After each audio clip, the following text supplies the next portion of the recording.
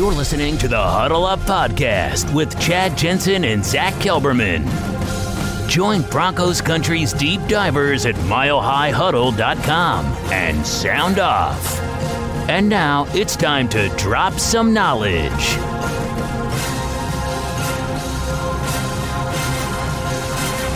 Welcome in, everybody, to the Huddle Up Podcast, presented, as always, by Mile High Huddle and 24/7 Sports, powered by Overtime Media. I'm your host, Chad Jensen. With me once again is your senior draft analyst at milehighhuddle.com. He is Eric Trickle. We got one more day with Zach Kelberman being at game day inactive, and Trickle stepping in off the bench, rocking and rolling. He's one of those six-men guys that should be a starter on the podcast. Eric, how you doing, brother? I'm doing good. Just doing a bunch of work on the supplemental draft that's coming up here in about 9 days, typically July 10th. Ooh. A few prospects that I'd be intrigued to see Denver go get, but I don't think they will. But I'm going to be doing an article on them anyways here soon. So, well, give us just a sneak peek as who, the top guy you think the Broncos might be interested in. The best guy that I think would be the best fit for the Broncos is a receiver out of West Virginia, Marcus Sims. He's got that straight line speed. He's that deep ball guy, great ball tracking. If people remember prior to the draft, I was high on Darius Slayton out of Auburn. Yeah. Marcus Sims is very similar in play style to him. And Emmanuel Hall, like these deep ball speed guys. That's what he brings. I mean, a couple other guys. I mean, Shyam Colin from Syracuse. I keep saying Carter, but that's a corner from Alabama. Mm-hmm. He's a guy who's kind of an athletic, smaller linebacker. And then Jalen Thompson, who's more of that high safety coming out of Washington State. But Sims is the guy that I'm really looking at for Denver. All right, well, we'll definitely keep an eye out on that. Very interesting. Check for that article here at milehighhuddle.com this week sometime later on. But today what we're going to do is we are going to dissect an article published by yours truly on Monday evening that is basically projecting the impact of the Denver Broncos 2016 and 2017 draft classes under Vic Fangio this coming year.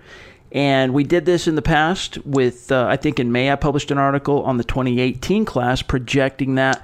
Zach and I broke it down on the podcast, went through it, and Eric and I are going to do that here today for you. But first, just really quick, make sure you're following the show on Twitter at HuddleUpPod. That is the best way to keep your finger on the pulse of what's happening with the show in real time. Don't forget to leave a like and a comment if you're on YouTube, and if you're on iTunes, we'd really appreciate you leave us a review and a 5-star rating. While sports can bring us so much joy, it can also bring us a lot of unwanted stress, and that stress can make it difficult to concentrate, relax, and get decent sleep. Sunday Scaries was launched in 2017 by two best friends and business partners, Bo Schmidt and Mike Sill. They operated a full-service bar with 50 employees and were always exhausted. They tried all kinds of products, but they didn't work. Then they started experimenting with CBD. They loved the effects and regained control of their days and nights, but they wanted better CBD products. So what they did for themselves was specially formulate CBD gummies with vitamins D3 and B12 that were super consumable, easy to take on the go, and effective. Long story short, their specially formulated CBD products and vitamins helped relieve the overwhelming angst they felt on a daily basis. So in July 2017, they named the company Sunday Scaries and began sharing their products with friends and launched their online store at sundayscaries.com.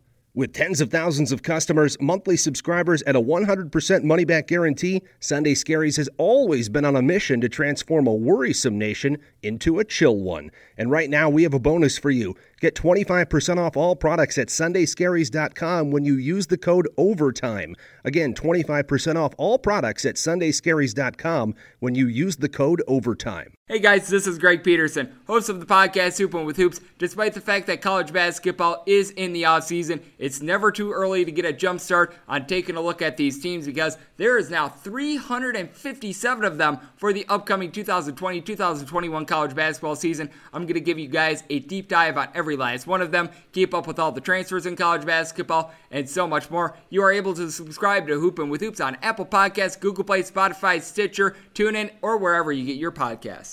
All right, Eric. So, again, just a little backstory on this. Dead time, right? We're knee-deep in the dead time on the calendar. There's literally nothing going on. I mean, on Monday, for example, Emmanuel Sanders held his football camp And he made news by just saying the same thing he said a couple weeks ago, which is, I kind of hope to be back in week 1, and we got to try and make hay with that, as far as digital content. But it's nothing new. There's no news other than the Broncos, I guess, came out with their top 100. That, to me, top 100 lists, to me, Eric, are the epitome of uninteresting because they're, I don't know. To me, they always come off as arbitrary. What were your thoughts, just real quick before we dive into this article? What were some of your quick thoughts? I don't know if you got a chance to see that Denver Broncos top 100 list of all time, but what were your thoughts? I haven't seen it. I'm uninterested in it just because everybody's going to have an argument for this player or that player. I'm sure it's a cool little list, but only thing I've seen on it has been arguments about Tim Tebow. And I haven't seen it yet, but I personally don't think he'd be on it. But I know there's plenty of others who think that he would be. Yeah. So, I don't know. To me, they're interesting, but they're just not my thing. Yeah, I'm with you on that. So that came out as well on Monday. But I had some time to sit down and do some analysis work, look at these 2 draft classes, of which there's only 10 players of those 2 different draft classes still on the roster heading into 2019 training camp, and try and project what their prospects are under Vic Fangio this year, what we can expect from a role aspect, what kind of role they're going to play on their respective units, what type of statistical impact they're going to have, what's the best case scenario. So let's go through these, and I want to get your thoughts on each one of these here, Eric. And let's start with the first guy, Adam Gotsis. Now let's remember, Paxton Lynch would be the first guy on this list, but the Broncos cut bait with him on the doorstep of the 2018 regular season, so he didn't even make it 3 full years. The Broncos just said, let's call a spade a spade. This is a bust. Let's move on. So the next highest pick guy from that class, of course, was Adam Gotsis, taken in round 2 at pick 63. He is, I think, he's just like you predicted, Eric, when he came out. He was raw, and it was going to be slow going for him. It took him some time to kind of develop and fit in, basically, find a way to make an impact. And, he has started quite a few games before last year, but he really didn't begin to scratch that surface of his potential until kind of the second half of the season last year. And we really saw him, break out in a sense in that Week 15 game against the Cleveland Browns, where he had a sack, I believe, forced fumble. He had that huge 4th down stop that would have helped the Broncos win the game in the 4th quarter, but Case Keenum couldn't close. So it gives us some reason to believe that heading into a contract year, and by the way, all these 2016 draftees, they're in a contract year this year, but that performance from Gotsis the second half of the season, it's at least cause to be optimistic that he's poised to have his best year as a pro. So here's what I got as a projection for him in 2019, and then what his best case scenario is, and I want to get your thoughts. Projection: he's going to be the starting right defensive end. I predict he's going to have around 51 combined tackles, about 33 solo, and 4 sacks. Now, those 4 sacks, for what it's worth, would be a career high for Adam Gotsis. The most he's had in a single season was last year. He had 3. Best case scenario for him, I don't project it best case being Pro Bowl or anything like that. Best case for Adam Gotsis would be a 6-sack season, which would probably see him, Eric, earn some additional coin on the market next year. But what are your thoughts on that projection? Am I off base? No, I think it's pretty much in line with what we should be expecting from him, especially if he wants a bigger contract from the Broncos this year or any team. I think that the fact is he's a really good run defender, but we just haven't seen the pass rush, which is what the NFL is about nowadays. If you're not a pass rusher, you're only seeing the field for 1 or 2 snaps. And I know Snacks Harrison had a big old rant on Twitter about the importance of run defenders I think it was about a month and a half ago or so. But it just comes down to the fact that the game is going away from it. I mean, his numbers so far, they're not too far out of the realm of what you get from a run defending defensive lineman as a pass rusher. I mean, he's gotten 5 sacks in the last 2 years, 15 quarterback hits. So those are pretty solid, except that you want to see a drastic boost in the quarterback hits. Sacks are pretty fine. But I mean, quarterback hits 15 in the last few years just isn't good enough. You typically want to see, at least from these guys, seeing about at least 8 of them. So that's one way that he can get a boost up. Just being more consistent overall with his attack, having more of an attack plan. And I think this year is obviously it's a contract year. It's a make or break year for him. And I think that if he doesn't show the improvement with his consistency and a pass rush plan this year, I think then the NFL is just going to write him off as a pass rusher and just say, okay, he's at most a run defender, and that's what he is. Yeah. And but I like to pay him accordingly, right? Yeah, pay him accordingly, which they still make quite a bit of money. I think I was looking at it because I was aiming to do an article a few weeks back, but Bob actually beat me to it about kind of talking about, or maybe I did do it.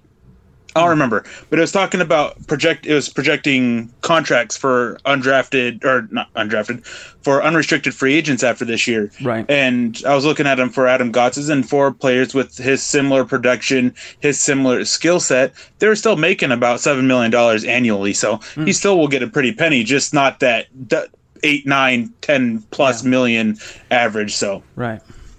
Yeah, if he wants to make Derek Wolfe money, basically, which I think is kind of a feasible ceiling for him in terms of his NFL potential, he's going to have to show this year. That's why I've got him as a best case scenario getting 6 sacks, which would double his career high, but that would have give him some momentum in that sense heading into a contract year where his agent can be on the phone with NFL teams, including the Broncos, saying, look, my guy has finally turned the corner as a pass rusher, as an interior pass rusher, show us the money. Now, this next guy, Justin Simmons, taken in the 3rd round in 2016, 98th pick overall.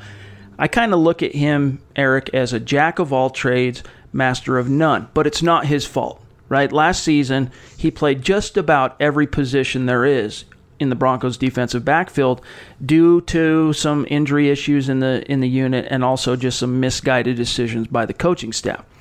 If allowed to focus purely on being a safety and specifically a free safety, sky's the limit for this guy. I mean, the best case scenario for Justin Simmons, we've been saying it, at least I've been saying it for the last 2 years, the best case scenario is he's a Pro Bowl caliber talent. But he's just got to put it together on the field. And with Vic Fangio arriving, it might be the perfect storm of the stars aligning. If you kind of, it's similar to the linebacker position for Vic Fangio, but if you follow his most recent stops in the NFL, including his last one in Chicago, you see the safeties tend to have prolific production. I mean, Eddie Jackson, last year, the free safety for that team, I can't remember if he was All-Pro, but I know he was Pro Bowl. Adrian Amos, the strong guy, he ended up getting a fat contract from Green Bay. So that's what could await for Justin Simmons, but he's got to put it all together. Here's what I got for him, Eric, as a projection. Of course, starting free safety, about 85 tackles, and that, I think, is actually selling it a little bit short. He came down with 97 combined tackles last year, so he could end up with triple digits this year under Fangio. We'll see. 3 interceptions, which would be a career high for him. What are your thoughts on my projection? Again, I think they're pretty in line. I think the interceptions might be a little bit low for it, but not very much. I think tackles also just a little bit low, but I can get why. I mean, new defensive scheme and just some other question marks about the defense in general, then I can see it just being going a little lower with the projections a little bit. Conservative. But conservative. But I definitely think that he should be helped out this year. I do think that I would be looking at 4 or 5 interceptions from this year and looking at maybe 90 to 95 tackles at least, and definitely looking at a Pro Bowl. But that is if he's able to get more consistent in coverage and not make little boneheaded mistakes that he makes every now and then. Something that Vic Fangio should definitely help with. We should see, Justin Simmons, he looked, quite frankly, the year that he looked the best with the most potential was his rookie year under Wade Phillips when he was being used correctly. Yep. The last 2 years, that wasn't the case. So Vic Fangio, older school, defensive-minded guy, but he's got enough of the modern-day defense in him that he's picked up along his time in the NFL that he should be able to bring that in, help Justin Simmons, use him to his strengths, and get the most out of him. Yeah. Man, I would love it if he were to get 4, 5, 6 interceptions. I mean, he'd be heading to the Pro Bowl. And he's got that kind of talent in him. I mean, he could get there. I mean, I could see that happening, but he's just got to be consistent, and hopefully the coaching makes a difference. And as you said, that's a great point. I mean, he played under a true defensive coordinator, one of the best in the league as a rookie, and that was the year that got everyone so excited about him. Even though he was the third safety onto the field behind Darian Stewart and TJ Ward, that's why everyone got so high on Justin Simmons was because of that. So that's cause for some optimism, I think, heading into his contract year under Vic Fangio. We'll see how it shakes out. Yeah. Now, And Go ahead. Sorry, real quick, just talking about that, his rookie year, I mean, if you just look at the base stats, they're very similar to 2017 and 2018. But you got to look at how many snaps he was doing. His rookie year, he played 31.2% of the snaps, and he put up similar numbers as he did in 2017 and 2018, where he played 91.9 and 100% of the snaps. That's why I think that his rookie year was just the best year of his career. Amen, brother. All right, this next one, moving it along, is Devontae Booker. He was the 4th-round pick in 2016, and, he probably would have been a 2nd-round pick had he not been nursing an MCL injury heading into the draft. Most draftniks considered, in terms of the national media, considered Booker to be the second-best running back going into that draft behind only Ezekiel Elliott. And Eric, you'll have to tell us, I can't recall now off the top of my head where you had him ranked, but, the future looked bright after his rookie year. He finished as the Broncos' leading rusher because C.J. Anderson suffered an injury, and I think it was week 7 that season. He would go on to finish as the leading rusher. 2017, though, his second year, he just didn't take that step forward that the team expected, which is what necessitated John Elway not only spending 2 draft picks in 2018 on running backs, but also signing Phillip Lindsay. However, I think Booker took that as he should have, as a threat, as a shot across the bows, an indictment of sorts, because even though he was the Denver Broncos' 3rd running back on the depth chart last season, he looked like a different player pretty much every time he was on the field. He finished with a career high and tied Phillip Lindsay for a team high in 5.4 yards per carry. He's never going to be the bell cow. He's never going to be that explosive player the Broncos had hoped, but I think he can be that between the tackles runner and receiver out of the backfield. Here's what I have for him, Eric, on a projection this year. As a Bronco in a contract year behind Royce Freeman, behind Phillip Lindsay, I have him at 50 carries, 250 yards rushing, 2 touchdowns, and then also hauling in 30 catches for about 216 yards and another score. Now, the total touchdowns, now that I'm looking at it, might be a little too optimistic, but best case scenario for him is an injury above him and, 500 yards rushing, 5 touchdowns, something like that. Yeah, when I was looking over it, I saw the touchdowns, and that's the thing that kind of stood out to me. It's just a little bit optimistic for me. I mean, in his career, he's only had 7 touchdowns, and you're having him get almost half that. But definitely there's a reason to be a little bit more optimistic because he showed us more last year than he ever did and in the rest of his years of his career. But the thing with his projections is that it's hard to say if they're good or not because how much playtime is he going to get? That's my big thing with him is Phillip Lindsay and Royce Freeman, are they going to be able to stay on the field? Because if they're not, I think that the projections are a little bit more conservative in terms of carries and yards, obviously, not so much the touchdowns. But if they do stay, if they do stay healthy, and Phillip Lindsay and Royce Freeman play all 16 games, I think they're pretty spot on with where we should be expecting Devontae Booker to end up. Maybe a little bit less in terms of yards as a receiver and less catches, because he's just basically going to come in and be that situational running back when when it's 3rd down and Phillip Lindsay needs to just have a breather, because for the most part you're looking at Phillip Lindsay to be the 3rd down back. Right. Otherwise, Devontae Booker is going to come in and do that job. So I think it's a little bit more than I think they should be if they play all 16 games. But again, it's a little hard to do because there's that big unknown of what are we going to get out of Phillip Lindsay and Royce Freeman in terms of, well, more so how many games are we going to get out of them? Right. Yeah, that's the thing, man. It's hard to try and project what kind of production you're going to get from your 3rd-string running back. But, and the one thing that Booker doesn't have, so to speak, going into this year that he's had last year, everyone was excited about Royce Freeman, and by the end of the preseason, everyone was freaking stoked on Phillip Lindsay. But everyone was like, yeah, you need Booker, though. You need him because he can pass protect, and he can catch the ball out of the backfield. And even though he still has that going for him this year, you can say the same about Phillip Lindsay now. You can say the same about Royce Freeman. I mean, Royce Freeman had over 100 yards, it was 10 receptions in the season finale, or was it 8? Now I'm questioning myself. I'm going to have to check it out real quick. But he had a lot of catches in that season finale, so it kind of minimizes the utility of Devontae Booker. But yeah, it's just kind of hard to put your finger on what to expect when he's the 3rd guy on the depth chart. Yeah, I do think that one thing that gets a little undersold with Devontae Booker is that he's pretty reliable. Not so much with holding the ball because he's had 7 fumbles in his career, which is quite a bit when you break it all down about how many fumbles per touch. But what he is reliable at is that if you need 3 yards, he's going to go get you 3 yards pretty consistently. For the most part, he's picking up yards, and that's And I mean, his lowest year was his rookie year when he averaged 3.5 yards a rush. And basically, NFL people will tell you this is 3.3 is the minimum, because 3 rushes at 3.3, you're basically picking up a first down. Right. So he's pretty reliable to go get you that. I mean, he's not going to go bust off huge plays, but he'll get you those 3-4 yards basically every single time he touches the ball. Yeah, and for what it's worth, Freeman received 10 targets, in the season finale last year, and he caught 8 of them, which was insane for a player like him who was not used as a receiver at all early on in the season. Now, we move on. Let's get to Connor McGovern, he was a 5th-round pick in 2016, even though he made the 53-man roster out of camp, he spent his entire rookie year as a healthy scratch. But going into year 2, he started showing some.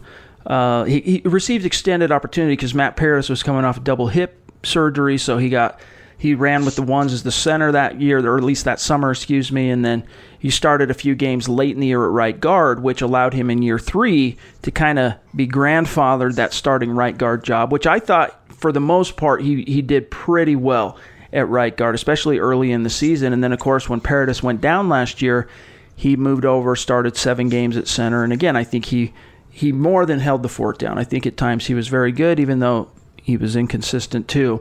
Here's what I got for his projection, Eric. It's hard to, when it comes to projections for an offensive lineman, it's unsexy. 16-game starter at center is what I got him as a projection.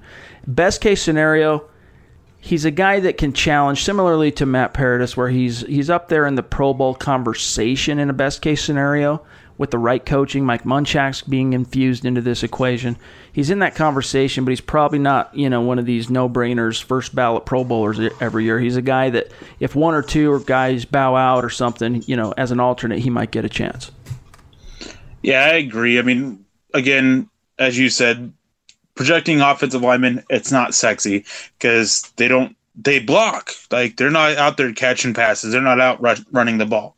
They're just there to block. So it's really hard to project them, and when you do, it's just not sexy. I think 16-game starter, I think that's basically what should happen as long as he stays healthy.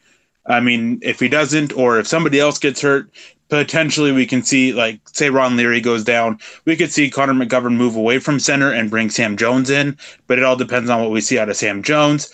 But I think as long as Connor McGovern is healthy, he's going to be a 16-game starter, and most likely all of them at center because, I mean, as I was talking about, if Ron Leary does go down, would be better to fill right guard with a backup instead of moving your starting center and then replacing your center. Because your center is the one that's going to have the chemistry already built up with the quarterback. He's the one that's been snapping to him the whole time. You don't want to change that out unless you absolutely have to. So 16-game starting center, that's perfect. And then I think Pro Bowl alternate, depending on what Mike Munchak's able to do and what this offensive scheme's able to do, I think that's a fair best case as well. Right. And it's not a bold prediction. I'm not saying that's what's in store for McGovern, but based on his skill set, based on all the factors, including coaching, the scheme he's going to be playing in, and all that, that's the best case scenario, is a Pro Bowl alternate type of year. Now, here's the last one here before we take a break. Andy Janovich, fullback, drafted in the 6th round in 2016. And the Broncos, of course, took 2 backs in 2016, Booker and Janovich, one a tailback, one a fullback. And it was kind of crazy how, for Booker, his first carry, fumble. Janovich, his first carry, 28 yards to the house. And at that time, all of us, we were like, yeah, because going into that summer, we knew that Andy Janovich at Nebraska could be utilized as an actual offensive weapon. Like, he had that skill set. And to see him take his first carry to the house, 28 yards, we're not talking about a goal line touch, 28 yards to the house. It was like, man, the Broncos actually have the potential for some offensive fireworks from their fullback, but neither Gary Kubiak, neither Mike McCoy, nor Bill Musgrave were ever able to really bring that to fruition. So he's basically just kind of been relegated to being that lead blocker. And I know, Eric, you've talked quite a bit about how most fans don't realize that he's quite inconsistent as a lead blocker. At times he can be very powerful, open up a huge lane. Other times he can miss wildly. But I think this is the best opportunity for him in terms of the stars aligning, because you've got Rich Scangarello coming over from San Francisco, where they utilize the fullback as much more than just a lead blocker, as a receiver, as a rusher. So if we're ever going to see Andy Janovich take at least a modest step forward in terms of being that weapon, I think in a contract year, this is his opportunity. Here's what I have as his projection. Of course, he's going to be the starting fullback when they do start with a fullback on the field. 5 carries, 20 yards, something like that. 19 receptions, though, 180 yards, and 1 receiving touchdown. Best case scenario, Andy Janovich is the AFC's Pro Bowl fullback. That's the best case. Yeah, I think these are fair. I mean, again, we have the offensive coordinator coming over from San Francisco, where they utilize juice so much as an offensive weapon. And Andy Janovich, he's definitely flashed the ability to do that. We just haven't seen it with any kind of consistency, and whether that is because Andy Janovich may not be able to do it full time, or play calling, which I lean with play calling. Just for the record, I lean that it's a play call and not wanting to utilize him as much, especially with the last couple of offensive coordinators we had in Mike McCoy and Bill Musgraves, who neither of them looked capable of being an offensive coordinator in the NFL. But what my big thing is that, again, the inconsistencies as a blocker. Sometimes he'll whiff badly on it and lead to a bad play. Other times he'll have that outstanding block that leads to a big play. I like to see that be more consistent. But as for the projections, again, you can't really project blocking stats. But with what you can project for a fullback, I think that's really fair with the offensive scheme that's coming in play, and coming from a team that utilizes the fullback so much. Again, we've seen the flashes of it. Can he put it together consistently? That's the case. The irony is those 2 guys you mentioned, Mike McCoy, Bill Musgrave, neither one are currently employed in the NFL. So I think that tells fans everything they need to know about why Andy Janovich has just not received enough touches over the last couple of years. Now, we still have 5 other players, a couple more from 2016, and then 2017 left to go here today. First, we got to take a quick break. We'll be right back. This is the Overtime Podcast Network. Hey guys, Greg Peterson here with the Baseball Betting Podcast. As we know, the MLB season is back in our lives. It's going to be a 60-game sprint unlike anything that we've ever seen before, and I'm going to be giving you picks every single day, 7 days a week with Major League Baseball. We're also going to be keeping up with the KBO as well. If you like baseball and you like being able to make some money, subscribe to the Baseball Betting Podcast with Greg Peterson on Apple Podcasts, Google Play, Spotify, Stitcher, TuneIn, or wherever you get your podcasts. All right, Eric. So I lied. There's one left from 2016, and it's Will Parks. He was another 6th-round pick, Denver's second 6th-round pick that year. And, he was also the second safety the Broncos took that year. And when the Broncos had Simmons and Parks hit the depth chart, I think most fans saw that as kind of a, the heir apparent duo, so to speak, to Darian Stewart and TJ Ward eventually. And especially Simmons, as we've already talked about, had such a promising rookie year.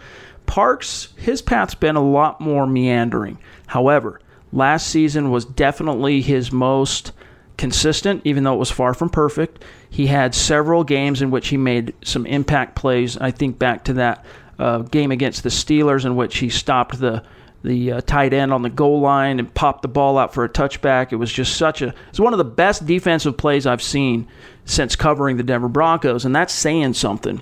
This year, heading into his contract year, just like Simmons, the stars are aligning with Vic Fangio coming in to kind of save the day scheme-wise, get him back to fundamentals, try and eliminate the mental lapses that have plagued Will Parks in particular. I have him projecting, and this is kind of weird because we don't know exactly how Kareem Jackson or where Kareem Jackson's going to fit into this equation, but here's what I've got on paper for Will Parks in 2019 as a projection. Starting strong safety, somewhere around 70 tackles, somewhere around 2 interceptions, which would be a career high. Each year he's been in the league, he's had 1 interception. So to double that under Fangio, I don't think that's pushing the envelope too far. Best case scenario, I don't see anything Pro Bowl worthy from Will Parks, although I wouldn't be completely stunned because of the track record Vic Fangio has. Best case scenario for me for Will Parks, Eric, is a 16-game starter at strong safety. Well, I want to start off by saying I'm glad that you mentioned Kareem Jackson. I was just sitting here waiting for it. That was going to be my first point, is talking about the projection of him being, of Will Parks being the starting strong safety. That's hard for me to project because of Kareem Jackson. He's going to play some safety. He's going to play some corner. He's going to play in the slot. He's going to play all over. I think that's going to cut into it. I think it would have been, for me personally, if I'm projecting Will Parks, I would probably put him about 60% snaps and starting some games, not starting others, all depending on what team we're playing. But I think that he's going to see quite a bunch of snaps actually on the defensive side of the ball, over half of them. But it depends on also the mental errors, as you hint on in the article, is that he's got to cut them back. Too often, almost every quarter he plays in, he makes at least one mental error, and it is typically a really bad one. Cutting that down will go a long ways to helping him and his potential. That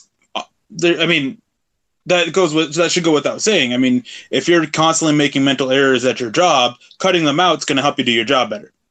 Simple as that. Yep. Now, again, it just comes down to with the projections overall. I think they're overly generous, or not overly generous. They're just a little generous. Optimistic, yeah. Yeah, a little optimistic.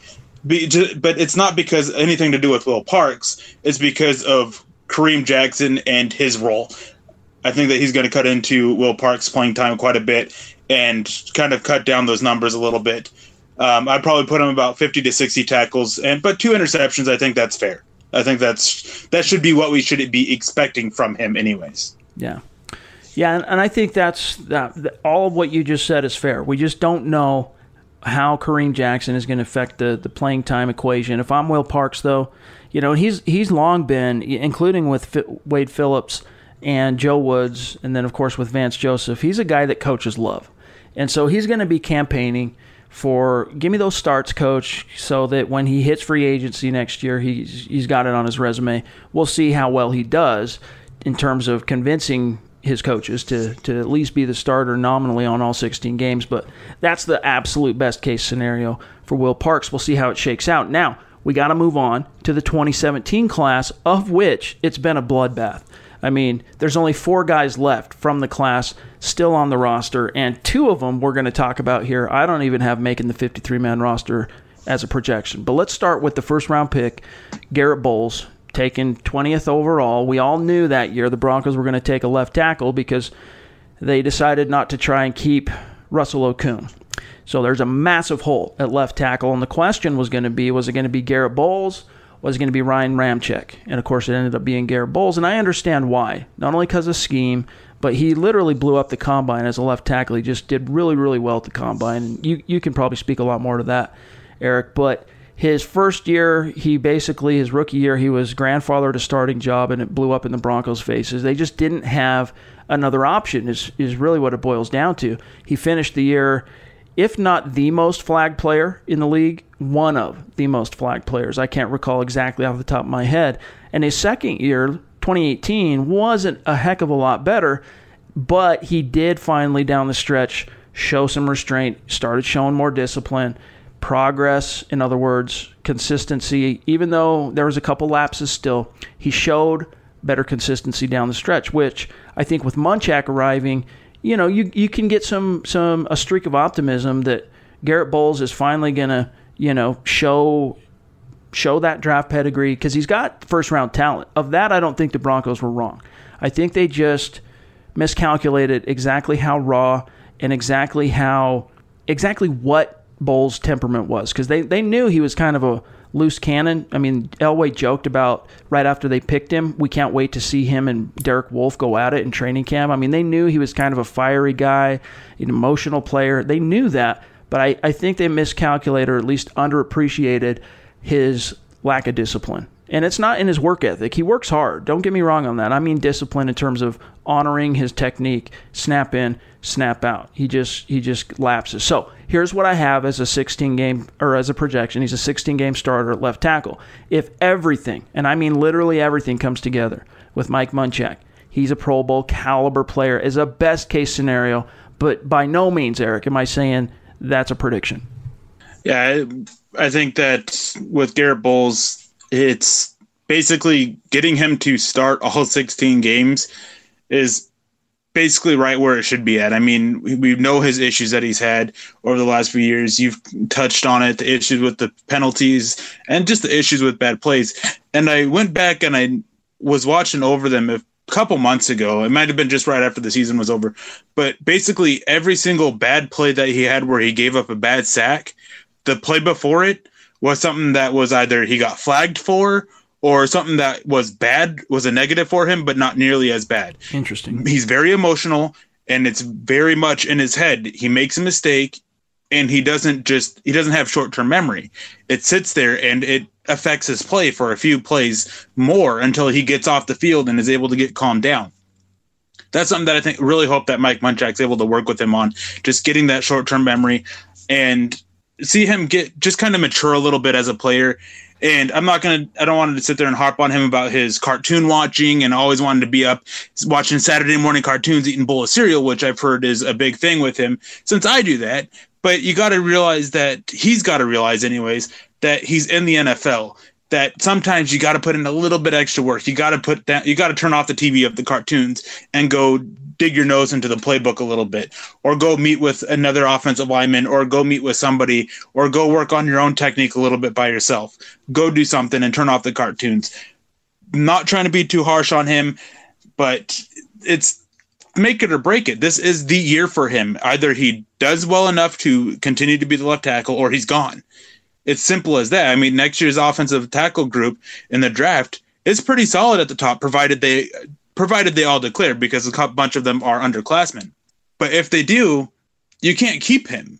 If he has another bad year where he doesn't finally put it all together, or at least show signs of really putting it all together, and not just stepping his play up towards the end of last season like he did, but being more consistent, not letting the mistakes eat at him, all that, he's got to do it, and this is the year for him. 16 games starting left tackle. I think that barring an injury, that's going to be a given, because right now they don't have a backup left tackle really. Jawan James, people are more optimistic about his ability to play the left side than I am. I'm not wanting to put Dalton Reisner there. I'm not wanting to put Chaz Green there. I'm not wanting to put Elijah Wilkinson there. Basically, he's the only left tackle they've got. Because of that, I think that 16 games starting left tackle, that should be a given. Pro Bowl, definitely a best case scenario for him. All right, here we go. We move on to the second round. DeMarcus Walker taken with the 51st overall pick. Eric, we don't need to go into all the nitty-gritty on the podcast, but suffice to say that was quite a shock, I know, to you, as a draft expert, that the Broncos took him in the second round. And, you know, there's questions about his scheme fit. There's questions about his effort. There's questions about an entitled kind of attitude. I mean, his Twitter handle is Living Legend 44. I mean, that's how the guy views himself, and yet he's appeared in just 13 out of 32 possible games as a pro. So I'm hoping that reality has set in. I'm hoping Vic Fangio can help him understand the reality of his situation, that he is, especially with Draymond Jones hitting the roster, very, very much on the roster bubble. It's put up or shut up time for DeMarcus Walker. Best case scenario, obviously, is that he makes a 53-man roster. But my projection for DeMarcus Walker is that he gets waived at the final roster cutdowns. Yeah, I agree with that. I don't have him making the roster. Basically, Draymond Jones is there. He took his job. And I know he's a former second-round pick, but there was a lot of stuff behind that I don't want to get into. Just errors of coaching, just him getting ill, losing weight, injuries. His time in Denver has been kind of plagued. I think that there is still potential for him in a certain role. I don't see it in Denver. I don't see him making the roster. I wish him all the best. I wish that he's able to get his attitude in check and just kind of calm down a little bit and not be as arrogant and egotistical as I've heard he is. And better luck elsewhere. I don't think that he makes the roster this year no matter what, basically. I think if he has a good preseason, I think they're going to look to trade him. If he has a bad preseason, then obviously he's cut. Yeah. Yep, we'll see how it shakes out. I mean, do you think, real quick, very quickly here, because we got two more to go and we're running a little bit long, do you think there's any merit to the idea that he is a better scheme fit, maybe not perfect scheme fit, but at least a better scheme fit under what Vic Fangio is probably going to run in terms of that 4-3 under look? He is a little bit better of a scheme fit in the 4-3 under, but it just comes down to the fact that Draymond Jones will do exactly what DeMarcus Walker does, and Draymond Jones was a pick of this staff, not a former failed staff. So, right. While he is a better one, the other circumstances in there I don't think that it helps him any. It gets even worse because the Broncos have already waived their first of two third-round picks, and Carlos Henderson, he got waived last year. Brendan Langley is right behind him. Technically, he was waived as well, obviously, and as a rookie, this was another strange draft pick the Broncos reached. He had no business, I write here in this article, Brendan Langley, going in the third round, even as a compensatory selection. And he proved that when he was on the field as a rookie. Pretty much every time he was on the field, opposing quarterbacks went after him. And you expect to see that. You saw that with Isaac Yiadom. You saw it with Kayvon Webster back in the day. You even saw it back in the day with Chris Harris Jr. Opposing quarterbacks are going to look for the most experienced corner. They get their scouting reports every week. They do their game prep. They have their game plans. And when Langley was on the field, opposing quarterbacks went after him, and he was just exploited time after time after time. Heading into his second year, the Broncos, cautiously optimistic that he would take that next step, failed to do so, and so they waived him at the final cutdowns to 53, goes unclaimed, so they re-sign him to the practice squad. He stays there for 11 weeks, and then when injuries decimated the unit, they called him up, and he spent 5 games in his second year on the active roster. But then, lo and behold, heading into year 3, with his future very much up in the air, but still under contract and controlled by the Broncos, he decides, with the team's blessing, to switch to wide receivers. So I'll let you kind of lay out, Eric, what the path ahead is for Langley. I have him as his projection being a waive at the final roster cutdowns. I don't think he's going to make it. Best case scenario is he makes it as a 53-man roster guy, but as like the 6th receiver on the depth chart, basically bringing up the rear as a returner. Yeah, I think that... Well, I don't think that he was a reach per se, simply because I heard a bunch of other teams that were picking not long after Denver were going to take him. It's definitely an issue of hindsight that you can see now that he was overdrafted, and for me, he was a reach. But I say the reason why I'm kind of hesitant to say that is because it's obvious that teams love raw athletes. We have seen it time and time again. Raw athletes go a lot higher than they possibly should because they're raw and athletic, and you can teach players how to play football, but you can't teach football players how to be athletes. That's what the case was here with Langley.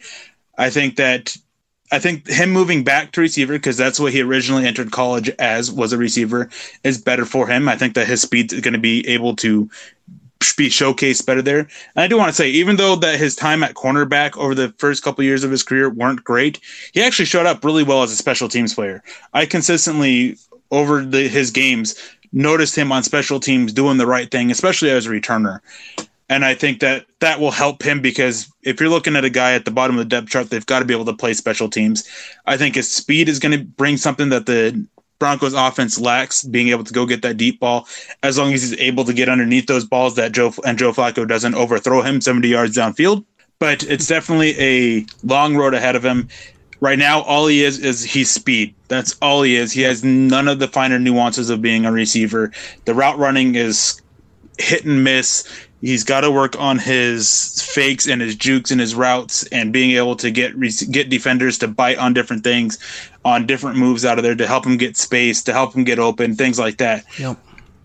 It's definitely a long road ahead of him, but outside of the top 4 receivers, I mean, you have it all up in the air.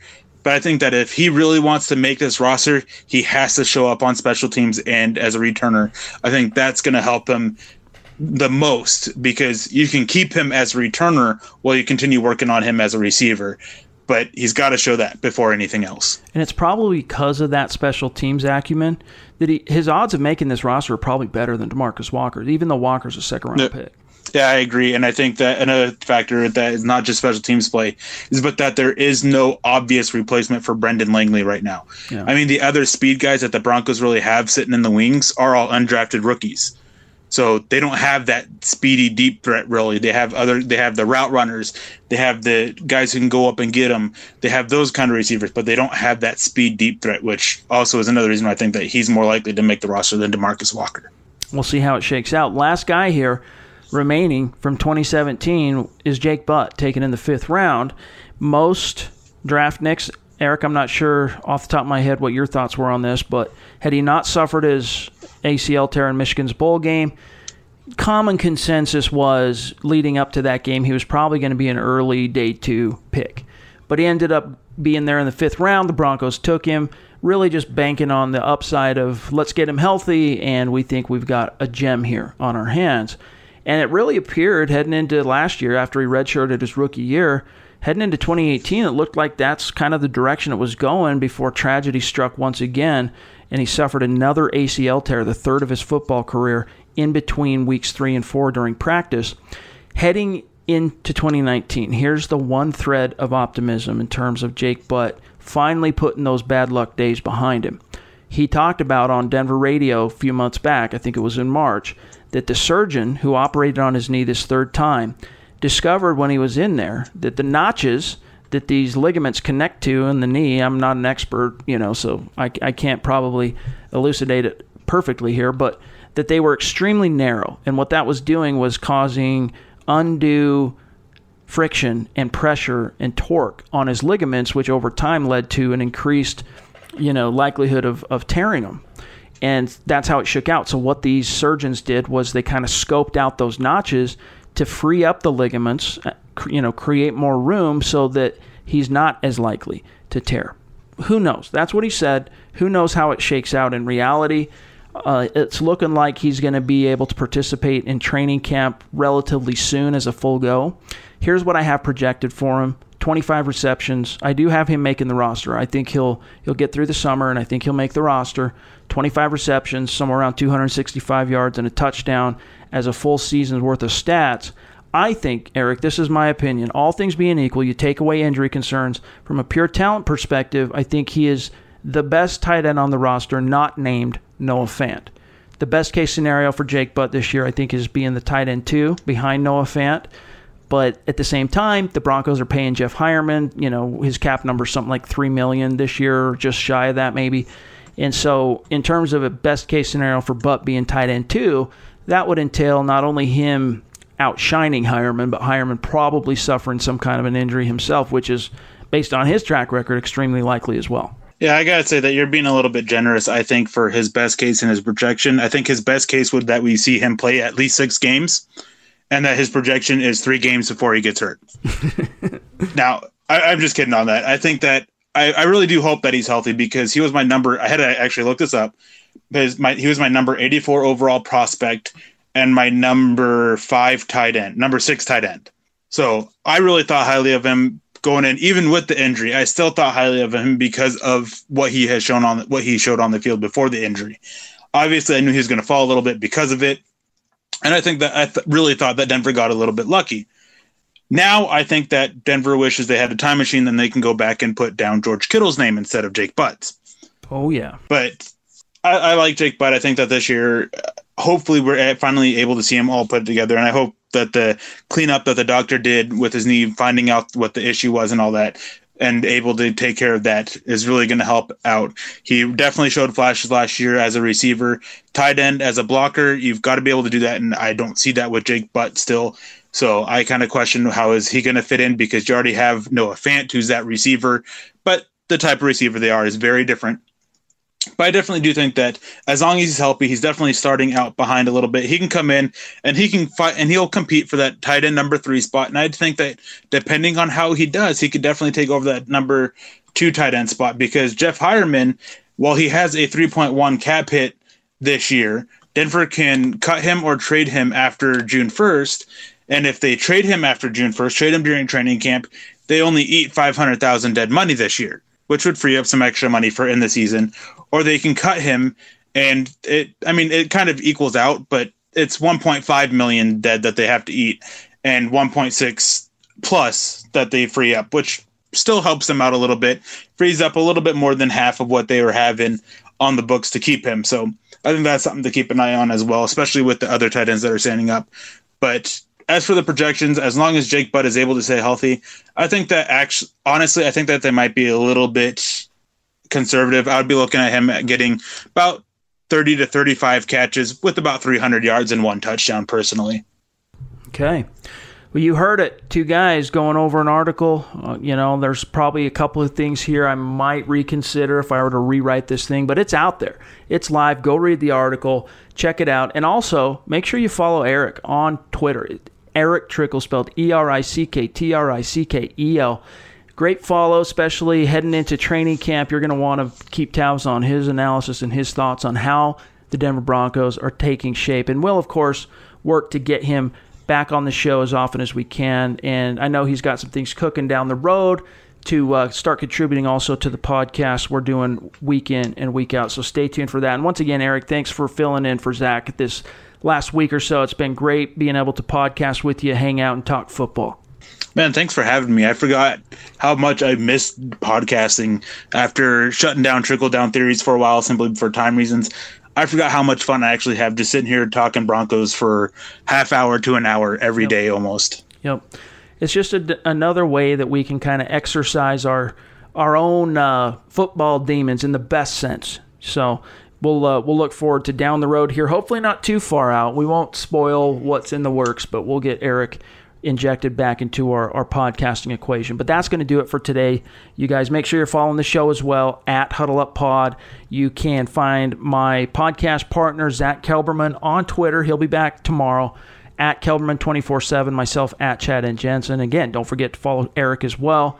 And there will be a fresh episode of Building the Broncos waiting for you on Wednesday. And then Zach and I will be back with a fresh episode day after that. So in the meantime, be good. For Eric Trickel, I'm Chad Jensen. We'll talk to you then. You've been listening to the Huddle Up Podcast. Join Broncos Country's deep divers at milehighhuddle.com to keep the conversation going.